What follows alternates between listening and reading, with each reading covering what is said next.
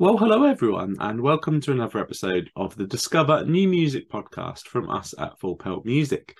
Shortly, we'll be joined by Shadow Smile to discuss their single Signed in Blood, which we've featured over on our Discover New Music playlist on Spotify.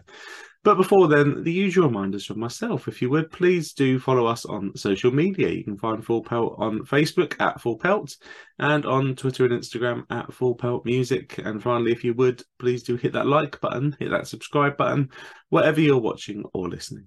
Welcome, Connor from Shadow Smile to the Discover New Music podcast. Absolutely delighted to have you on. We've obviously featured the band's single Signed in Blood over on our Discover New Music playlist, hence we've invited you on to the accompanying podcast. First question is, how the hell are Thank you you? very How are you much. doing today? I'm very, very well. Yeah, really well. The single's doing well, and I'm happy to be here. So thank you for having me. Yeah, absolute pleasure to have you on. I say really enjoyed Signed in Blood and everything else we've been listening to and checking out from the band as well.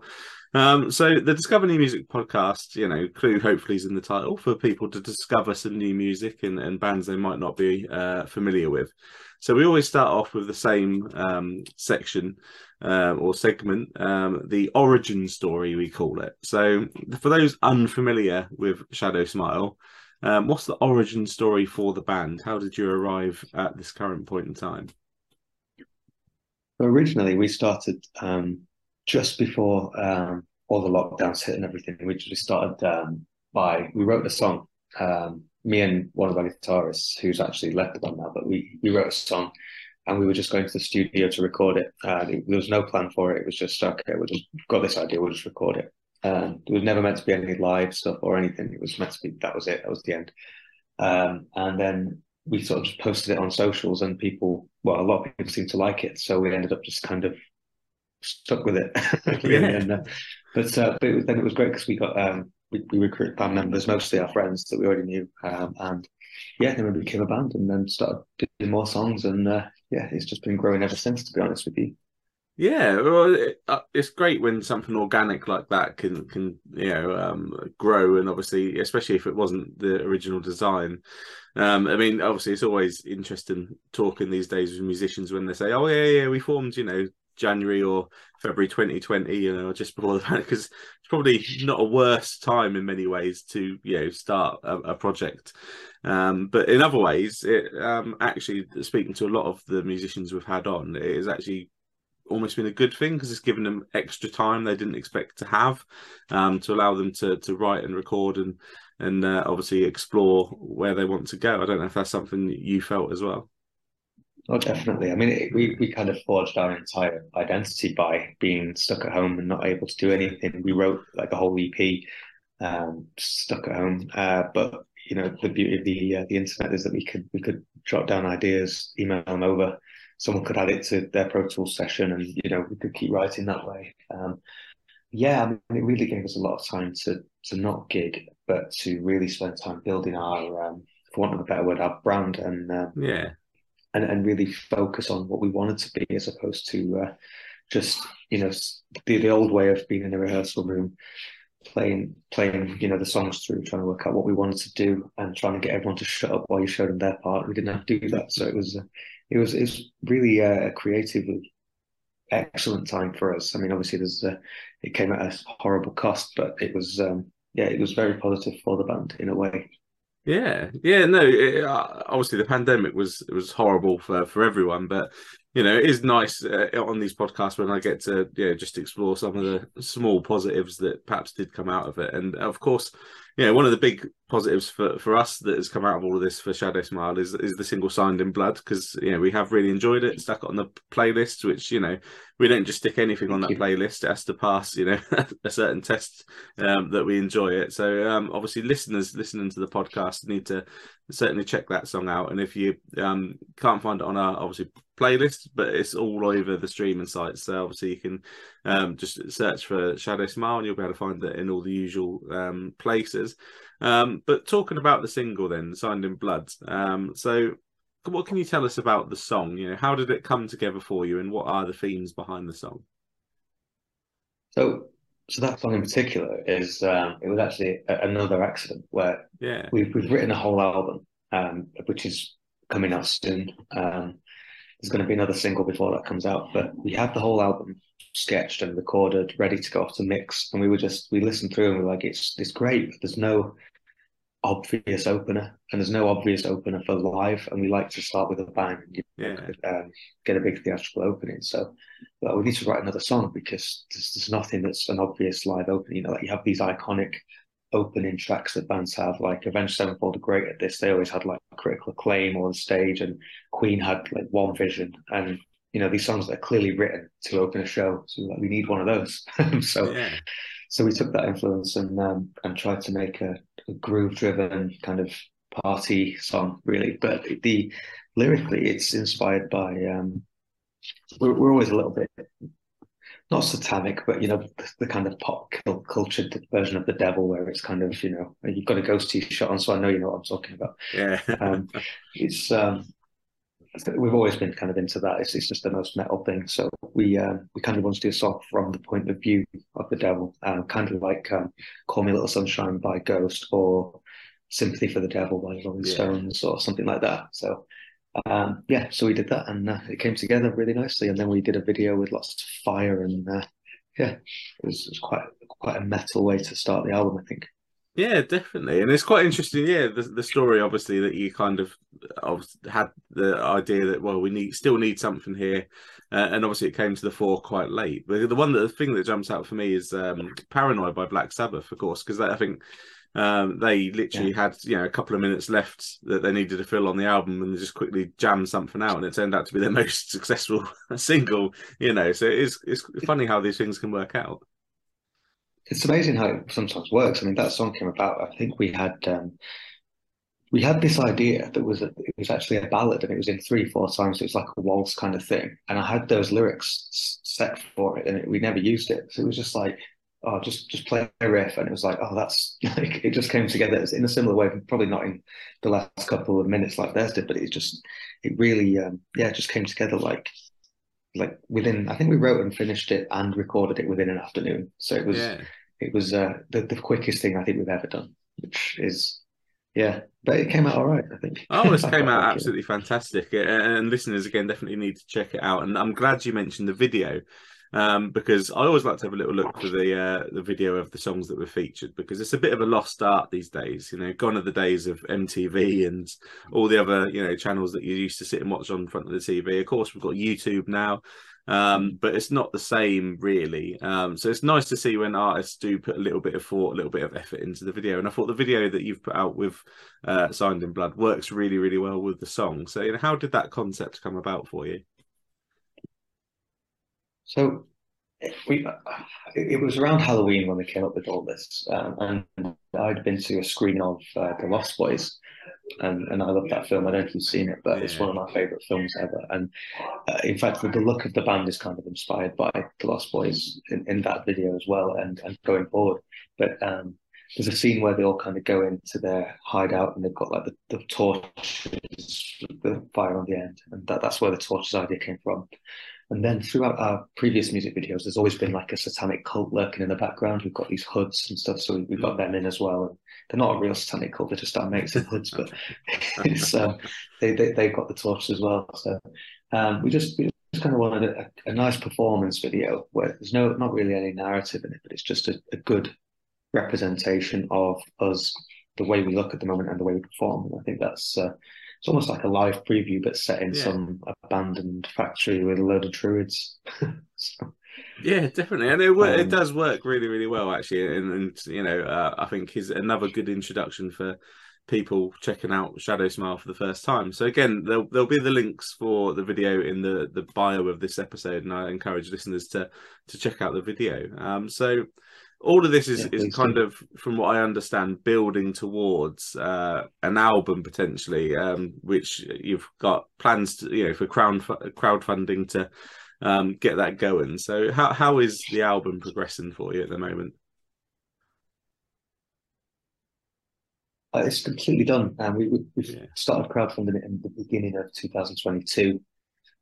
We raised the money quite quickly, to be honest, that we needed, and we did it, and it's off. We actually just got the the masters back last week. The whole thing's mastered now.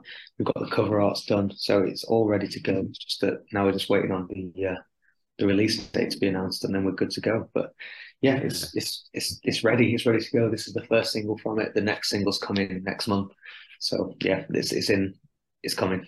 Yeah, yeah, absolutely fantastic to hear that machine is turning, and obviously you're heading towards getting that out there, which is going to be fantastic for fans of the band, obviously, and more so for yourselves, of course. So yeah, it's obviously fantastic to hear that the album is on its way and everything's turning as it should do with that. What could you offer the listeners in way of a little taster? What can they expect from the album when it does arrive? So it's just difficult because if they've already heard of us and they kind of have an expectation of what we do, they there'll be things that they recognize, which is like catchy choruses, lots of guitar solos. But there's more in the way of symphonic elements. So there's a lot of strings on this one. I think the songwriting is a massive improvement overall. I mean, I suppose I would say that, but we've definitely worked a lot on refining that process and really looking at songwriting as an art form as opposed to just sticking a lot of riffs together and shouting on it, But I think we really we take a journey kind of through a lot of different subsections of the genre as well. So we kind of start with Sign in Blood, which I'd say is kind of a classic metal with a poppy chorus kind of thing, and then we go through a little bit of an industrial feel and then a bit of a new metal feel and a load of different things, a bit of grunge, but it all kind of comes back. It's cohesive, but it's quite eclectic. So, and it's very dark all the way through. There's no reprieve. It's just really dark, but it has to be because the whole concept of the album is the seven deadly sins and the journey through hell, and it has to be dark. It certainly does, but you've certainly whetted my appetite. It sounds really intriguing, so I'm looking forward to that. And of course, it's a bit of a diversion from what I understand you guys were doing. So I think when you first, obviously, as you say, were setting out your brand and obviously introducing yourselves to the world, you concentrated more on a run of singles, purposely almost not releasing an album. So what was the thought process behind that?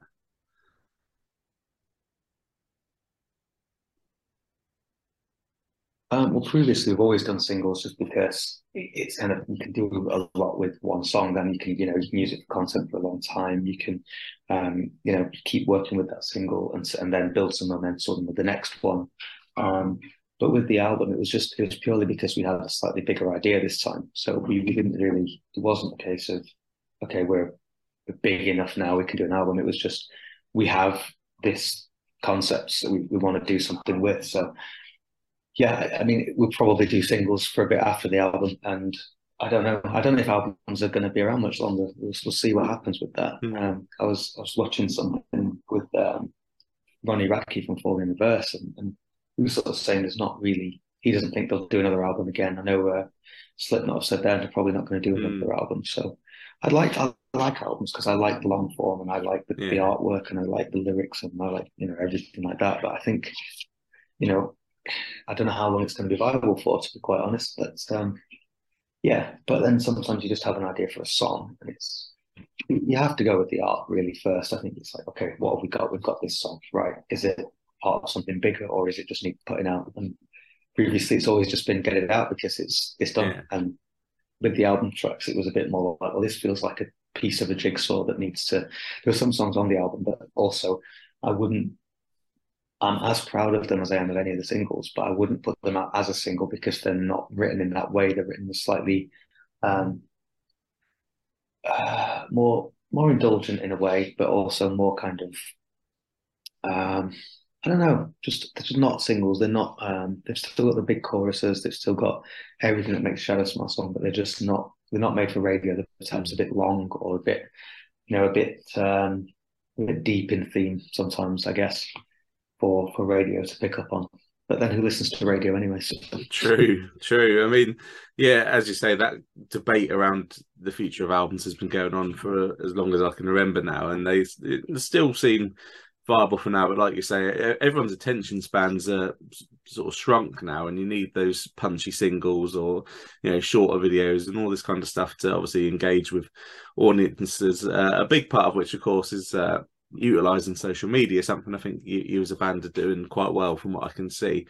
And listeners to the podcast, this is the bit where I'll always give out the handles. So obviously Instagram and Facebook, Shadow Smile Music, and Twitter. If anyone's still on Twitter, you can find the band at Shadow Smile 666. So obviously that's how we all keep in touch with each other these days. How much of a focus do you tend to put on the social media side of things, or would you much rather not have to do that? I mean, I like the fact that we can access fans and fans can access us like immediately. That's quite cool. I would like there to be a bit more mystery about things and to not have to do like, oh, here we are at this show.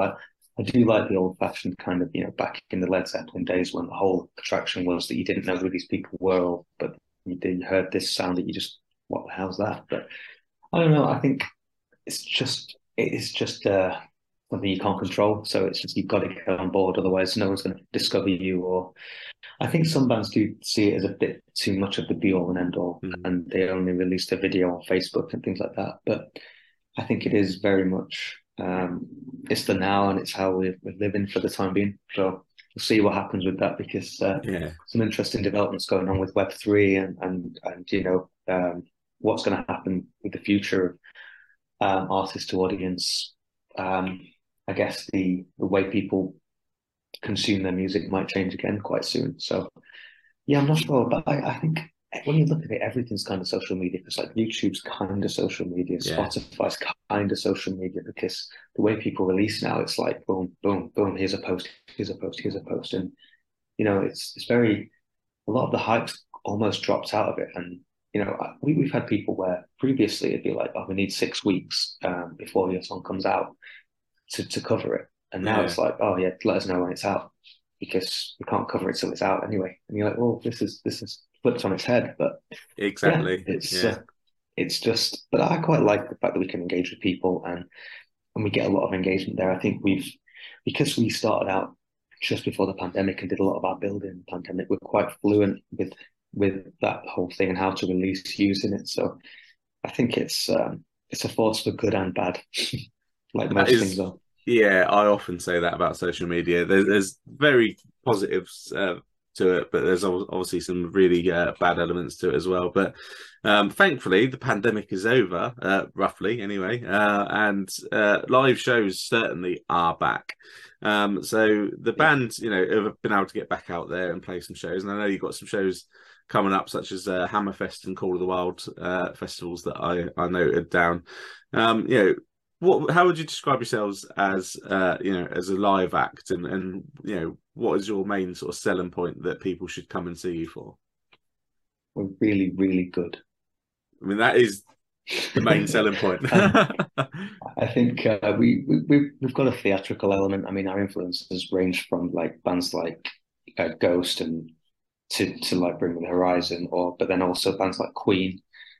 So we've got we write everything thinking, how's this going to work live? And if it doesn't work live, we just don't play it. There are songs we've written that we just don't play live anymore because they didn't work quite well. So everything's kind of curated in a way where it's thought about within the set. And we try to make everything feel quite immersive. So we'll have a playlist that plays before we come on. And it's very, we try and make it a bit more of an event than just a gig per se. It's a show, and it's more like going to see Phantom of the Opera on Broadway than it is going to see a band in the pub, I would say. Yeah. But it's but not too many props or anything. It is very much just us and them when we get on stage. But yeah, we just try and make it as immersive as we can, and I think it usually delivers, and people seem to have a pretty good time when they come, and that's our aim: give them the best night we can. Which is a fantastic motto to have, to try and do that. And it feeds nicely into the next portion of the podcast. It's a regular portion that we call Setlist Science.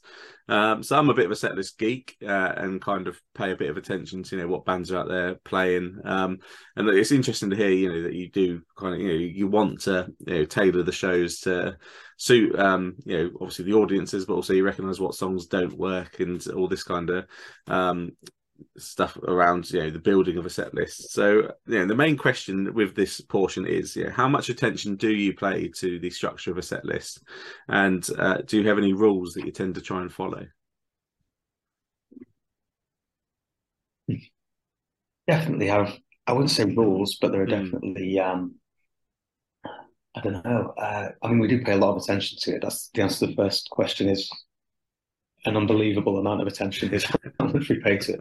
But I think it depends on the set length. So if you've got a 20-minute set, I always think you should take influence from the very best bands. You look at the very best bands live, and I always go back to Queen because they're my absolute favorite band. And I look at their Live Aid set, and it's just like it's hit after hit after hit, and they do not relent. And I think that's when we've got a support for, that's very much the mentality. It's like, okay, how many bangers can we get into this 25-minute set? If we've got a headline set, it's like, okay, where can I fit a costume change in, or where can we, do this, that, or the other? It's not,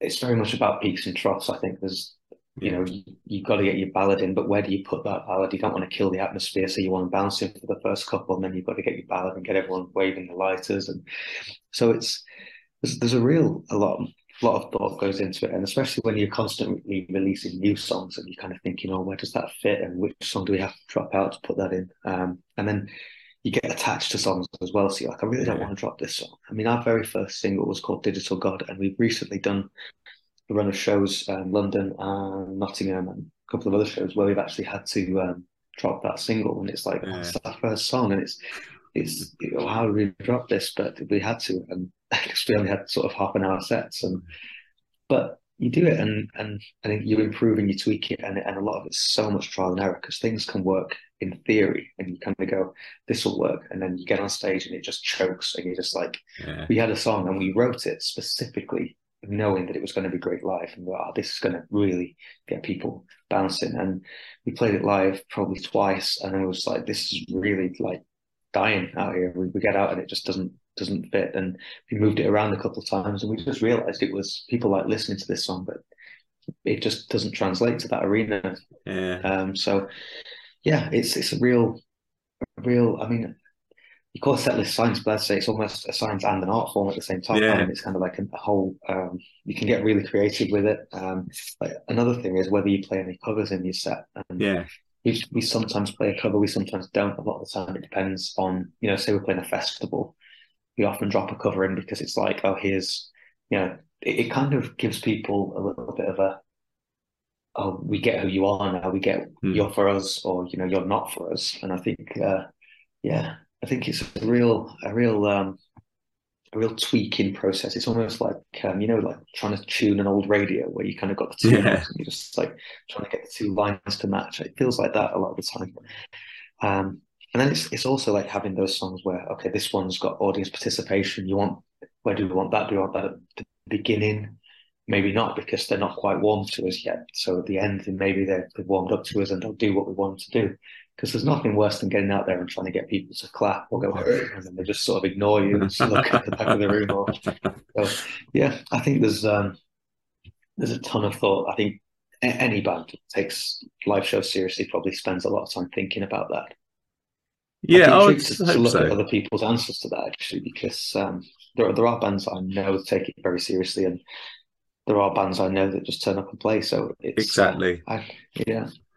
Yeah, exactly. I mean, this is my favourite portion of the podcast, to hear these answers, because I'm a setlist geek, and like you say, it is interesting to hear, because some people literally they give it no real thought. They've got, well, this is our set list. We've been playing it for the last 2 years on this album cycle, and this is just what we play. You mentioned trial and error. I think that's a big thing for me. for bands to be able to say, well, actually, this isn't working. Let's just change it up, even if it's just a little tweak. Like, well, rather than playing it there, we're playing it there. So yeah, no, your answer's definitely passing my test. You can see how much sort of passion you've got for it. Which, again, as an audience member and someone that is a setlist geek, I can notice that it comes across. So I mean, is that something you've picked up from being an audience member yourself, perhaps, or? I'm very rarely an audience member. I'm completely my biggest downfall is probably that I don't go and see enough live music. The problem I have is that I love spectacle and I love like really big shows. So Yeah. I'll go and see arena bands, but I'm terrible at supporting local scenes, and I know I'll get shot for saying this, but I like it when we're playing with some bands. We played with a band called Confide the other day, who I love. They're really great guys, and they write really great music, and they put on a great show. But it's very like it's almost Rage Against the Machine like show where it's underground. Yeah. But I do like a bit of spectacle. I like Ghost are one of my favorite bands. They're one of when was the last band I went to see? I went to see Tool last year. Yeah. I love Tool. And anything with a big show, like I'm a big WWE fan. I love anything with spectacle. And so as an audience member, I'm normally just sort of wowed that I'm seeing like one of my favorite all-time artists. So I probably don't dissect set lists as much as I should, except when I'm in that mode and going, okay, we're looking at Queen's Wembley set, or we're looking at Guns N' Roses Tokyo '92 set. What made it so special, and how can we basically steal from that? Yeah. So I guess I look at sets of kind of what I'd consider all-time great shows far more than I do when I'm actually in the moment watching an act. I think really I have a very difficult time switching off, and when I go and see a show, I really make the conscious effort to just switch off and not be in work mode, because it's very easy to get into that way, like, oh, of course, steal that idea, oh, that's good, and then you just you end up not enjoying anything in life. So yeah. Do you have a favorite set list of all time? I'm curious, with you being a set list geek.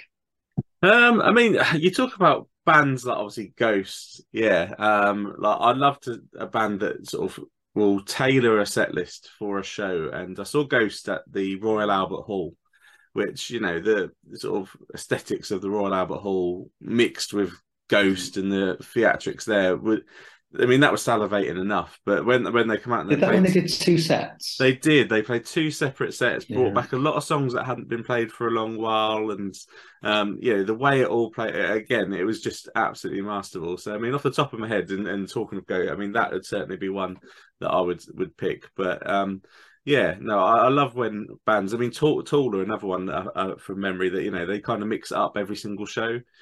So like they've obviously got the diehard fans, and they know they've got the diehard fans that are going to come to multiple shows on a tour. So let's give them a different show. Let's not just play that same set list every single night with the same light show every single night. Bands like that mix it up, I can really appreciate, because again, it shows they're doing the work as well. They're not just going through the motions. So. Yeah. Well, my wife's favorite band are Clutch, and they do that. Yeah. Every show they'll go and see multiple shows on a tour, and it's a totally different set. And they just pick on the night what we're going to play. And I wish I knew our songs that well, but I could just pick them on the night. Well, exactly. I mean, you've got to appreciate the musicianship. I remember interviewing Bowling for Soup a number of years ago, and talking to them, and they said, they don't have a set list. They know what the first song or first two songs are going to be, and then literally Jared, the lead singer, just has these tells, and he just sort of gives whatever signal he gives, and the rest of the band are like, "All right, it's that song next," and they just start. They're ready for it. And so I mean, and again, they've got an extensive back catalogue. So I mean, I was impressed. Like to be able to, at the drop of a hat, go, "Oh, we're playing that song. Yep, I'm straight in ready for it. I can play it." So I mean, yeah, credit to bands like Clutch and Bowling for Soup for doing that. Yeah, definitely. So yeah, interesting. I say I love that part of the chat. About set lists, but overall with our chat, I've identified, sort of, the passion and thought process that goes into Shadow Smile. And another note that I had noted down is just doing a little bit of research for the interview, stumbling across your website and the store.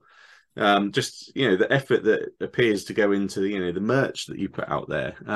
Again, a lot of bands we'll just stick the band logo on the chest pocket, and then there you go, it's a t-shirt.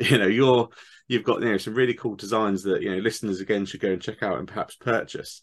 Again, is that a Please conscious? purchase lots of Yeah, those. yeah, exactly. Is that conscious on your part? That you want that look and brand, I think, as you called it earlier. Yeah, I mean, I always wanted a clothing line, if I'm honest. Like, Yeah. I always thought if I didn't do this, I'd want a clothing line.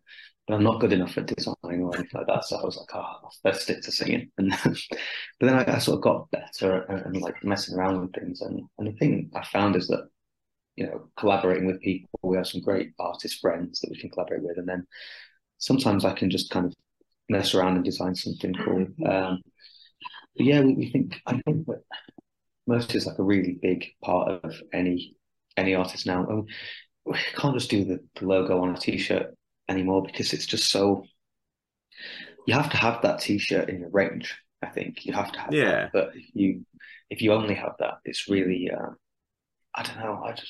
I couldn't do that. It's like having those bands where they just have a picture of the band on the cover of the CD. I just couldn't do that either. It's just like I want everything to be immersive and to represent. Like, so what the idea was that we'd have an item of merch or pretty much a t-shirt for every song. So even on the album, there's like a t-shirt for every single song that's on there. And it's not the artwork from the album; it's totally different artwork. And it's just because we know that people like collected things. I mean, if you look at a band like Kiss, like they've gone through so many transitions and so many different things that people want the everything they've ever done and that whole kind of collection almost. It's almost like Star Wars figures. It is. If you look at the action figures, like, oh, you need this variant of Darth Vader and you need this variant as well. And I think people are the same with merch. And I think that's and I really like that. I like the psychology of it. I like messing around with designing, and I also like having another artistic outlet as well to sort of go, all right, yeah, you bought into this, but have you seen this? Yeah. I feel like a traveling salesman a bit, but yeah, but that's necessary in the industry these days, and it's great again because I mean, Ghost are one obviously. I feel I have to buy a t-shirt every time I see Ghost because the t-shirt designs are so cool. But there's other always bands. A new figure on there. There is a new Papa. Precisely. There's other bands though that I absolutely love that I've never bought a t-shirt for because their t-shirts are always just so basic and boring, and you think especially cost of living crisis and that, if you're going to fork out quite often, I mean, like bigger bands these days, 30-35 quid for a t-shirt, you want it to look nice, you don't want just that band logo. So again, credit for yourselves for the work you're doing on that. We're trying. we're not quite at Ghost levels yet, but we keep getting better, and then hopefully one day we'll have the best merch in the game. Yeah, definitely. And everything that we've talked about, Signed in Blood, obviously listeners, you need to check that out. And the video, obviously an album's on the way. And obviously the live shows. And again, listeners, follow the band on social media, Shadow Smile Music on Instagram and Facebook, Shadow Smile 666 on Twitter, to stay in touch with I didn't even know we had Twitter. I didn't know we had it. I know I've got one, but I didn't know we had Twitter, so thank you. Yeah. Well, perhaps bring it back from the dead, but then I don't know. Twitter's kind of not in the best place right now, so perhaps not. But certainly, listeners, and you got obviously the band's website as well. You can go along to, and the link for that will be in the bio of the episode. So again, listeners, I encourage you to really, check out everything coming from the band. Keep in touch with them going forward because there's a lot on the way. So it's been an absolute pleasure talking with you, Connor, and having you on the podcast, and really, really insightful sort of aspects of the setlist science. I think that was one of the best answers we've had on the show. So thank you. What would be your final message for the listeners today? I always like to put some pressure on the artists just to end us off. It's one of those questions that you get a lot and then you still never know what to say. But final message, just thank you everyone for checking out this podcast, for checking out us, for checking out you, for checking out our merch, for buying stuff and coming to see us live and listening to our music. And anything else, I don't know. It's just a rambling answer, but I guess overall, just thank you, and thank you for having me. Absolute pleasure. Thank you for coming on, Connor. Well, thank you everyone for listening. I really do hope you enjoyed that chat there with Shadow Smile. Make sure you check out their single Signed in Blood over on our Discover New Music playlist on Spotify. And of course, follow the band on social media. You can also follow Full Pelt on social media. We're on Facebook at Full Pelt and on Twitter and Instagram at Full Pelt Music. And again, if you would, please do hit that like button, hit that subscribe button wherever you're watching or listening, because we'll be back very soon with another episode of the Discover New Music podcast.